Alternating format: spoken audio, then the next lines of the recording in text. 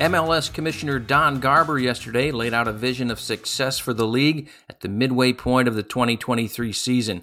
He touted the league's renewal with Adidas, saying it's likely the brand's largest partnership in its portfolio. Garber noted that the inaugural Leagues Cup between MLS and Liga MX is pulling in above what the league was expecting, and the commissioner said that the real success factor is not how Messi's signing with Inter Miami translates in ticket sales, but how it speaks to the league's reputation. The MLS All-Star Game will kick tonight at 8:30 p.m. Eastern. You can watch the stream for free exclusively on MLS Season Pass on Apple TV or online at tv.apple.com. Good morning. It's Wednesday, July 19th. This is your SBJ Morning Buzzcast. I'm David Albright, filling in for Abe Madcore.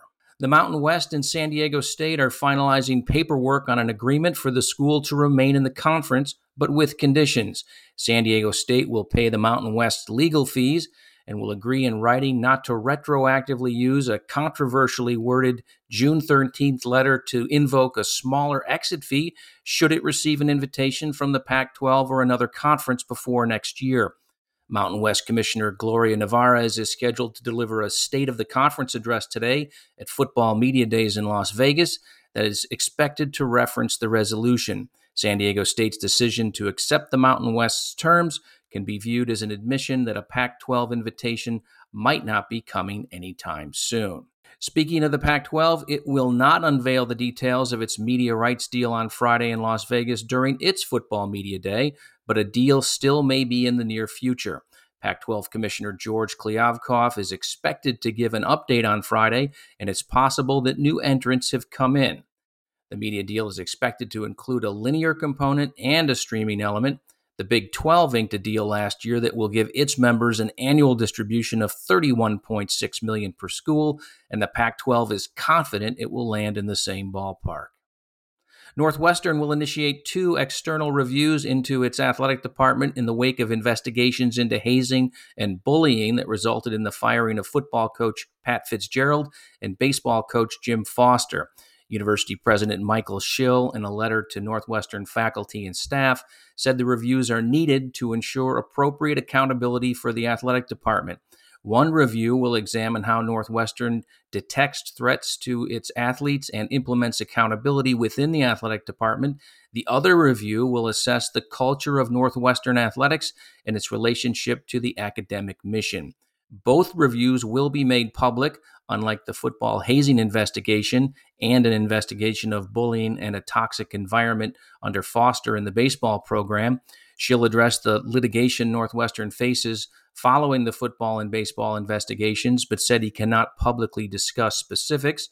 A former Northwestern player on Tuesday filed a lawsuit against the university, Schill, Fitzgerald, and other school leaders and trustees, alleging they were negligent in allowing hazing to take place within the program. The firm that filed the lawsuit expects to represent other former Northwestern athletes, while a separate firm is representing 12 former football players in potential litigation against the university.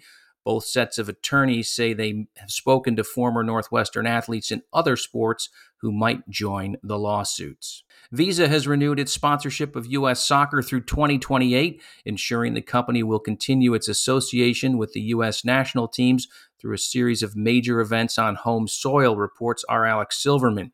The renewed agreement will pay the Federation a 7-figure sum annually. The financial service company's deal with U.S. Soccer previously ran through the end of 2023. Visa will remain the presenting sponsor of the annual She Believes Cup. Visa also will continue to be the presenting sponsor of the Mobile Fan Studio pop-up retail experience at U.S. Soccer matches, and Visa cardholders will continue to receive benefits, including complimentary jersey customization and ticket pre-sales. The WNBA All-Star Game's first primetime appearance on ABC delivered the game's best audience since 2007 and the 5th best audience ever for the game. ABC on Saturday night had 850,000 viewers for the telecast from Las Vegas, which is the WNBA All-Star Game's best figure since 950,000 on ABC back in 2007. This year's game is up 16% from the 734,000 viewers last year on ABC during a Sunday window. While the WNBA All-Star Game was up big for the league, it was easily outdrawn by other primetime Saturday programming on Fox, CBS, and NBC, including 2.1 million on Fox for regionalized Major League Baseball action. Today's SBJ Live episode will feature a panel discussion looking at the most important technology powering the upcoming Women's World Cup. At 4 p.m. Eastern, senior executives from Roblox and Globant will join SBJ's Joe Lemire to dive into digital content innovation and delivery, venue technology, ticketing technology, and cybersecurity technology. You can sign up for this free webinar at sportsbusinessjournal.com. And we'll close on a programming note in this week's Marchand and Aran Sports Media Podcast.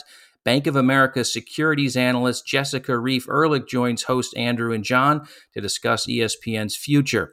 Reif-Ehrlich dissects Bob Iger's CNBC interview from last week when he spoke about looking for a strategic partner for ESPN.